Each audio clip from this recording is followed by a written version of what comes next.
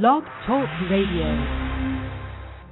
Good morning, everyone. I hope you guys are having a phenomenal day. I tell you what, this may be today one of the most controversial trainings that I've done. It is totally, I think, it's probably totally out of the norm of what's expected. But in the Little Red Book of Wisdom by Art DeMoss, he's got a chapter that's titled, Here's to Not Drinking at All. Do wisdom and alcohol mix? Now, this has become a pretty hot topic just because of some of the other stuff that we've learned throughout Mark's book.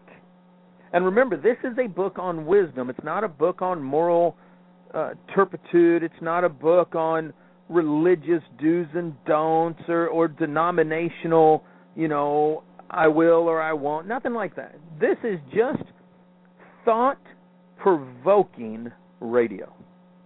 And when Mark put this chapter in here, he did it for a specific purpose. And usually I don't turn to the end of the book. But in this case, I want to turn to the end of the book to give you a reference point. Actually, it's the end of the chapter. Mark writes, as I was still kicking around the idea of this book, one morning when I was with my 3 children, I asked what kind of decisions should go into a book about life wisdom. My then 14-year-old son, Mookie, said, I can tell you one thing right now. I think it's wise that you never had anything to drink. Until then, I hadn't planned a chapter on this subject, but the speed of Mookie's reply struck me. How was it that an 8th grader already saw wisdom in not drinking? When I read that, I thought, I'm not going to skip this. We're going to put this in because I think it's powerful. Lady Astor wrote this, one of the reasons I don't drink is I want to know when I'm having a good time. When I was growing up, one of the biggest T-shirts that everybody wore was Party Till You Puke. I don't know how many girls, hot-looking, sweet teen girls, because I was a teen, had Party Till You Puke. And I went to a few of those parties. And they were not little girls I wanted to kiss after I watched them puke. I had a good friend of mine. We grew up in church together. Dated her for a little bit. Dynamic little gal. She became a track star, went to a party one night, got drunk. Was never the same as a variety of young men had sex with her, and she couldn't remember ever what was going on. It was the craziest thing. And you may say, yeah, but Troy, I'm an adult now, so, we've put away childish things. Does that really matter? I don't know. We're going to get into that. I was never a heavy drinker, but I drank throughout my teen years. When I became an adult and got in the Marine Corps, the laws were still where we could go to Kansas when we were younger, under 21. We could drink beer, play pool. I figured if I was old enough to kill for my country, I was old enough to drink. We drank on the bases in California and on the East Coast. So it's not that I, unlike Mark, have never had a drink. I also remember when I became a bounty hunter and started running my bail bond business that I would go through about a 5th of tequila a day. Put on a lot of weight that way, but definitely, to this day, I just have an acquired taste for tequila. The dilemma is I also have learned some valuable lessons. My family are alcoholics on my mom's side. I remember times when my dad would come home drunk. So as I looked through this chapter, I started analyzing where do I stand today on this. Now, I can tell you that based on the spiritual side of things, let alone the physical side of things, a couple of things come to play. Number one, I'm what they call an abstainer. I don't believe drinking is wrong. I don't believe it's a sin. I believe getting drunk is probably, well, it is a sin based on biblical teachings, but I think getting drunk will definitely cause you some issues. But we're one that, matter of fact, our church has been known as the drinking church because our pastor will have a drink. So it's not that I'm against drinking. But the other reason that Paige and I have decided not to drink is the same reason that Mark decided not to drink, or actually it wasn't Mark, but a friend of Mark's. And that's because if I'm telling my kids not to do something and I'm doing it, then I believe that's kind of hypocritical. It's not about, well, I'm old enough to do it. I don't believe age really plays into it, to be honest. I think, if you're drinking or you're smoking, then you're drinking or you're smoking. But it's because I grew up studying history and know how young people were in the old days and how they've become a little bit lackadaisical today. But I want to get into this chapter because I want to tie it into business. See, a lot of people don't understand if you're out having lunch or you're out having dinner and you're drinking and then you bring out a contract and somebody signs it, they can break that contract because they can say they were under the influence. See, that really is important about does wisdom and alcohol mix. Mark starts the chapter off this way. He says, John had his first beer when he was 8. Actually, I had my first beer when I was 5. My dad and mom had a party. They were putting their beer down. My mom would. My dad would put his beer down beside the fireplace. Actually, I guess I wasn't 5. I was probably 4, because if I'm not mistaken, my Uncle Mel was still alive, and he was at this party at the house. They would put their beers down, and me and another buddy of mine would come by, and we'd chug it. We'd get a sip. Acquired the taste of beer. So I understand where John's at in this. So John had his first beer at 8. He wasn't much older when he acquired a taste. He acquired a taste for his parents' homemade wine. And then he moved to Jack Daniels, also his dad's drink of choice. He first tried the famous Tennessee whiskey when he was 14 at his sister's wedding. Now, Jack Daniels was another favorite. Actually, whether it's Tennessee or Kentucky bourbon, it's American-made. I was into it big time, no problem. Single malt scotch I still enjoy if I was drinking it. I'm telling you, I know what I would enjoy and what I wouldn't if I was drinking. This is why this is important. When John grew up, he was known as John Daly, one of the most exciting professional golfers in the last 20 years. An artist whose muscular flow swing rocketed balls down the fairway and out of sight. His galleries rivaled Tiger Woods. He electrified crowds. Long John Daly was a cult hero to the common man. But what happened? But a little about John Daly. In 1991, at the age of 24, he won the PGA Championship, one of golf's 4 majors. Pundits said he couldn't do it because the majors reward control over power and distance. But 4 short years later, he seized his second major at the storied British Open. John Daly was on top of the golf world, and he deserved to be there. This was 1991. Just a few short years later, at the PGA's 2000 season, a fan looking for John Daly would have had to run down the golf's ranking to number 507. He'd gone from number 1 to 507. Off the course, John had sunk 3 marriages. His 4th wife was indicted in a Mississippi federal court on drugs and illegal gambling charges. His gambling losses totaled between $40 and $50 million. Imagine not even knowing which one it was. According to Daly's 2006 biography, My Life in and Out of the Rough, told of his destructive course.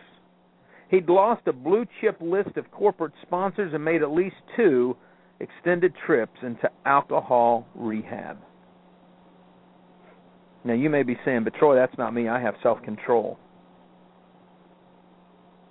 I only drink in public. I only fall down in private, but I drink in public. It's interesting.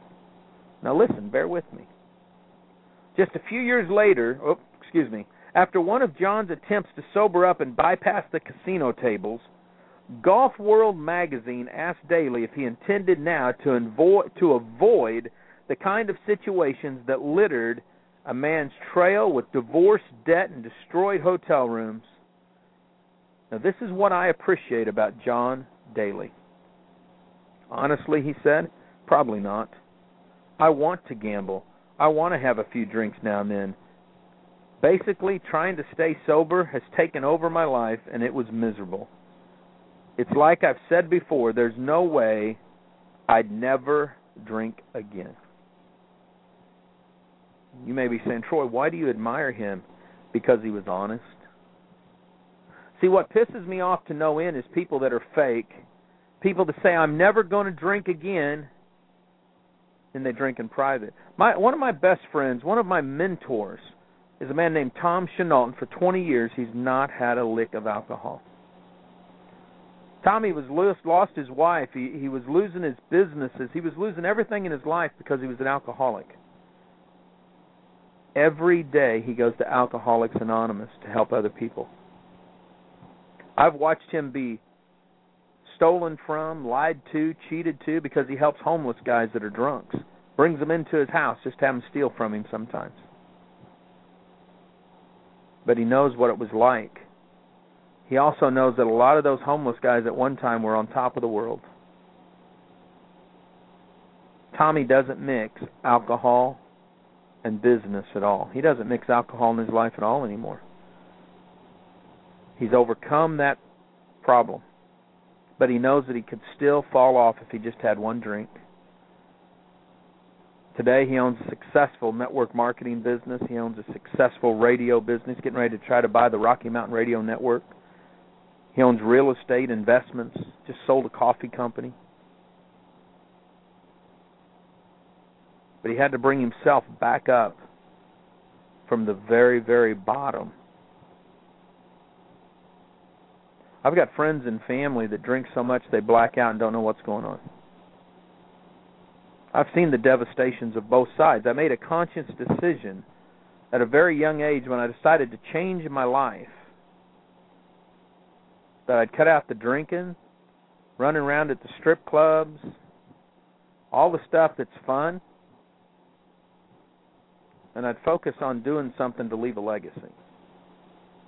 I told you yesterday I have friends of mine that I respect. But I watch them get themselves in predicaments, and I wonder what happens if they drink too much sometime, and that lady that they took back to their hotel room to talk about business becomes a little pleasure. See, it's funny that when we drink, we let our inhibitions down. And when our inhibitions are down, we end up doing things that if our mind was clear, we would not have done, because we know what the consequences are. The law of diminishing returns. Now, I'm not talking today to make it sound like a sermon. I'm not judging anybody. I told you it's not about some religious morality deal. I know people that don't drink in the United States, but when they go to Israel, they'll have a drink. Different. Everybody's got to make their own way. I don't have a problem with that. Paige and I probably have more friends that drink than don't. But the question that you've got to ask yourself is, when should I drink? You may want to ask yourself, should I even drink? But what you don't want to do is mix it with business. I was an equity partner in a mattress manufacturing company back in the late 80s, early 90s. I guess it was the early 90s. It's called the Chickasha Mattress Company. Liggett & Platt is a very large distributor of box springs and the stuff that you need, the frames for the mattresses. When I got together with one of their top sales reps to cut a deal, and we were buying, tens of thousands of dollars from them in springs, we met at a place called Le Rouge in Oklahoma City, which is what they call today a gentleman's club. It was a high-end strip joint. They did have good food. After that, he arranged for a private lingerie showing by a series of ladies in which we could decide if we wanted to buy the lingerie, take home to our spouses, or whether or not we just wanted to spend the evening with the girls. This was a business transaction worth tens of thousands of dollars. My business partner, who is the equity partner, the majority equity partner, had been drinking all night long and enjoying himself and told the guy, we'll ink the deal based on your terms. I later changed the terms of the contract. They were not beneficial to us. But he wrote this all off on a corporate credit card. It is not wise to mix business and pleasure. See, it's interesting how many deals are done over a martini, scotch on the rocks, Jack Daniels, a beer, bottle of wine or two. Do you ever think that there's a reason when you walk into a casino and you sit down at a table that a young lady, and I've never seen a man, it's always a young lady, comes tiptoeing up to you to say, sir, would you like something to drink? And she always has the tray right there where her boobs are. Low cut, big smile. If they can get enough alcohol in you, your inhibitions will be down. You'll spend more money. See how this works? This is why you've got to be cautious. Now, you may say, well, Troy, I'm going to drink, and that's cool. Because I don't want to preach to you about not drinking, but what I do want to do is I want to give you some facts to think about. Because at the end of the day, this is what you've got to look at, whether it's from your family standpoint or your business standpoint. You've got to draw a line and decide what do you want to be seen as. And if you call yourself a leader, whether you believe in the Bible or not, leaders are held to a higher standard of accountability than normal, everyday people. The reason being is because you have the responsibility of many who will become your constituents who will follow you. I want you to write these down. I think it's important. Number one, there's 14 million people in the U.S. who are addicted to alcohol or abuse it. How would you like your daughter to go to a party and start drinking, either passes out or her inhibitions are down, and she becomes the benefit of some train of guys that decide to use her sexually? Well, Troy, I didn't tell her to drink. I told her not to drink. Yeah, but you drink. There's a new commercial on TV talking about the fact that a mom enables her daughter and they're partying, and she says, well, it's okay, my daughter's at my house, and I'm letting her do everything at my house, and it shows them getting on grass and smoking and all that stuff. Some 14 million people. Now, you may say, well, Troy, yeah, but that's, you can't even drink until you're 21. Listen to this. 6.6 million American children under the age of 18 live in homes with at least one alcoholic parent. Alcohol is the third leading cause of preventable deaths in the United States. Yeah, but Troy, no, don't Troy nothing. It's spring break. I go to Panama City Beach every year just to see if it changes, and it doesn't. Listen to this. 35% of all wine coolers sold in the United States are consumed by junior and senior high school students. See, you're at home and your eyes are closed. I see what your teenagers do, boys and girls. I see how stupid they get. I've seen guys running around with their pants pulled down. I've seen girls with their tops pulled up. I'm not talking about in their hotel rooms. I'm talking about going down the main street in Panama City. Troy, it's a coming of age, it might be, or they could be one of the many stories I read every year of a young college student who fell over a balcony and was killed. Every 2 minutes in the United States, a person is injured in an alcohol-related accident. Approximately 53% of adults in this country report that one or more of their close relatives has a drinking problem. I mentioned my Uncle Mel early in this show. He was my daddy's best friend. I got to spend very little time with him as a child, but the impact that he made on my life has been priceless. He was with his girlfriend the day he died. They'd been having fun and partying. They were going around a curve when she turned the keys off in his car. Back then we didn't have power steering. He couldn't make the turn. The car flipped, and he was killed. You need to be cautious about mixing alcohol with anything. We talk about texting in the cars. You tell your kids not to text, but how many times have you left a club when you were drinking? Approximately 53% of adults in this country report that one or more of their close relatives have a drinking problem. Between 240 and 360 current college students in America will eventually die of an alcoholic-related disease. This is sad. Now I want to bring it into even more of a perspective for you. In the past 5 years, our nation has suffered only 2 major commercial airline crashes and fatalities. In 2006, a Comair flight crashed during takeoff in Lexington, Kentucky. There was one lone survivor among the 50 on board. In 2009, a Colligan Air Flight 3407 took off from Newark, New Jersey, bound for Buffalo, crashed into a house, killing all 49 passengers. A tragic loss of life by any standard. Now I want you to imagine this. Imagine 2 commercial airplanes crashing every week in this country. That would be 104 crashes each year. Then suppose instead of carrying 50 passengers on each plane, they carried 163 men, women, and children, and not one crash had a single survivor. According to the National Highway Traffic Safety Administration, that's how many alcoholic-related traffic fatalities we've suffered in the United States each of the past 3 years. That's 17,000 per year. Another 68,000 per year will die from alcohol-related diseases. Do you realize that in the 10 years we fought in Vietnam, we only lost 53,000 men?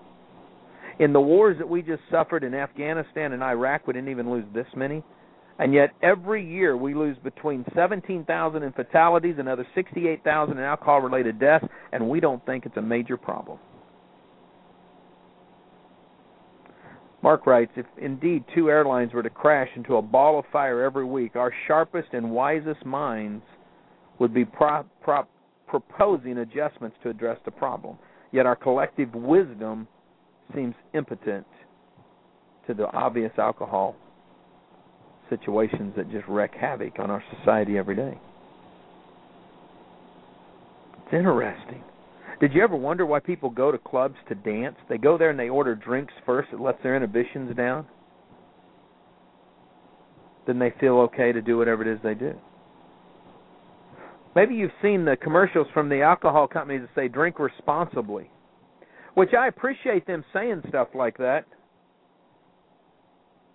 But there's a problem with that. Recently on a national television show, a doctor said it's impossible to act responsibly once you're under the influence of alcohol, probably the influence of anything. Here's one for you. Maybe if I can't get you on that to think, all I want you to do is think. Maybe this one will, especially for you politicians. Alcohol abuse costs the United States an estimated $185 billion a year, according to the National Institute of Alcohol Abuse and Alcoholism. In 2011, we spend $13 billion less on the Department of Transportation, Education, and Homeland Security combined. One problem in the United States cost us more than running the Department of Transportation, Homeland Security, and Education. We wonder why our kids have educational problems. See, given genetic predisposition, taking the first drink is like gambling. I don't play video games because I know I could become addicted to it. I don't gamble because I know I could become addicted to it. I don't drink because I knew I was becoming addicted to it. It's interesting. Just last year, a British scientist released a study that showed the harm of alcohol was worse than drugs. The exact drugs? Heroin and crack cocaine. The trail of damage, heartache, crime, disease, and death, courtesy of alcohol, runs across the country from coast to coast, border to border. Sad thing is it could be prevented if we'd use a little wisdom. Mark writes in here about an old Chinese proverb, or actually a Japanese proverb. He says, first the man takes a drink, then the drink takes a drink, then the drink takes another drink, then the drink takes the man. See, guys, we just got to use wisdom. If you want to drink, drink. But you better use wisdom prior to the drink. It's the only way to do it. Mark was visiting another friend in Atlanta. They just came in off the golf course. They're in one of the most exclusive country clubs in America. As the man ran upstairs to change his clothes, he invited Mark to look around and said, "Help yourself." Mark grabbed himself a Diet Coke, fully expecting to see a well-stocked bar, but only finding soft drinks, bottled water, juice, and milk. When his buddy came down, they got in the car and headed for the meeting. Mark looked over and said, "Let me ask you a question. Do you drink?" He smiled and said, "No, and I'll tell you why. I don't see how I can ask my kids not to do something if I'm doing it." I can relate to that one. See, here's another statistic as we close the hour. Mark writes, "It just seems like the better part of wisdom, given that," Mark said, "it just seems like that's the better part of wisdom, given that 3/4 of children ages 8 to 17 cite their parents as the primary influence in their decision about whether to drink or not to drink." I'll tell you right now, all 3 of my boys drink. My oldest boys. JT had a really bad bout with alcohol, couldn't hold it, blew through his money, lost his girlfriend. Josh, I'm not quite sure. I've seen several pictures of him. Dalton learned early on that he didn't like the effects of alcohol, so he doesn't drink near like the others do. I personally believe that Denzel Washington might have it right. As the first African American to receive 2 Academy Awards, here's what he said: "I made a commitment to completely cut out drinking and anything that might hamper me from getting my mind and body together. And the floodgates of goodness has opened up upon me spiritually and financially." That's amazing. In 1986, a very famous Texan decided to quit drinking after having an embarrassing conversation at a dinner party. You can read all about that in the book called Decision Points by former President George Bush. And in it he wrote, "Had I not stopped drinking, I sure wouldn't be writing my memoirs as the governor of Texas and the president of the United States." See, I think one of the wisest things anybody could do is probably not to take a drink, and I can say that because I've been drinking for a long time. See, wisdom is not to have a drink at all, but if you are going to drink, then make sure you're not mixing that drink with business. The influence that you have with people is based on the wisdom that you show. See, I believe that even though my boys decided to drink, I'm still an influence in their lives because they see that I don't drink and I'm their rock, and that's why they keep coming back to me. And God knows I hope that they get their act together before I die, because I think that would harm them maybe more than it would their mother. It's interesting. Give this some thought today. I know I stepped on some people's toes. That's all right. You'll get over it. If it means that you think the next time you have a drink and you're conducting business, then I've done my job. Tomorrow, anticipate deathbed regrets. Take steps now to avoid regrets later in life. Everyone should be on tomorrow's show. It's going to be powerful. Live life like it's an epic adventure. I'll see you at the top, and be back here tomorrow morning on RealMentorsRadio.com.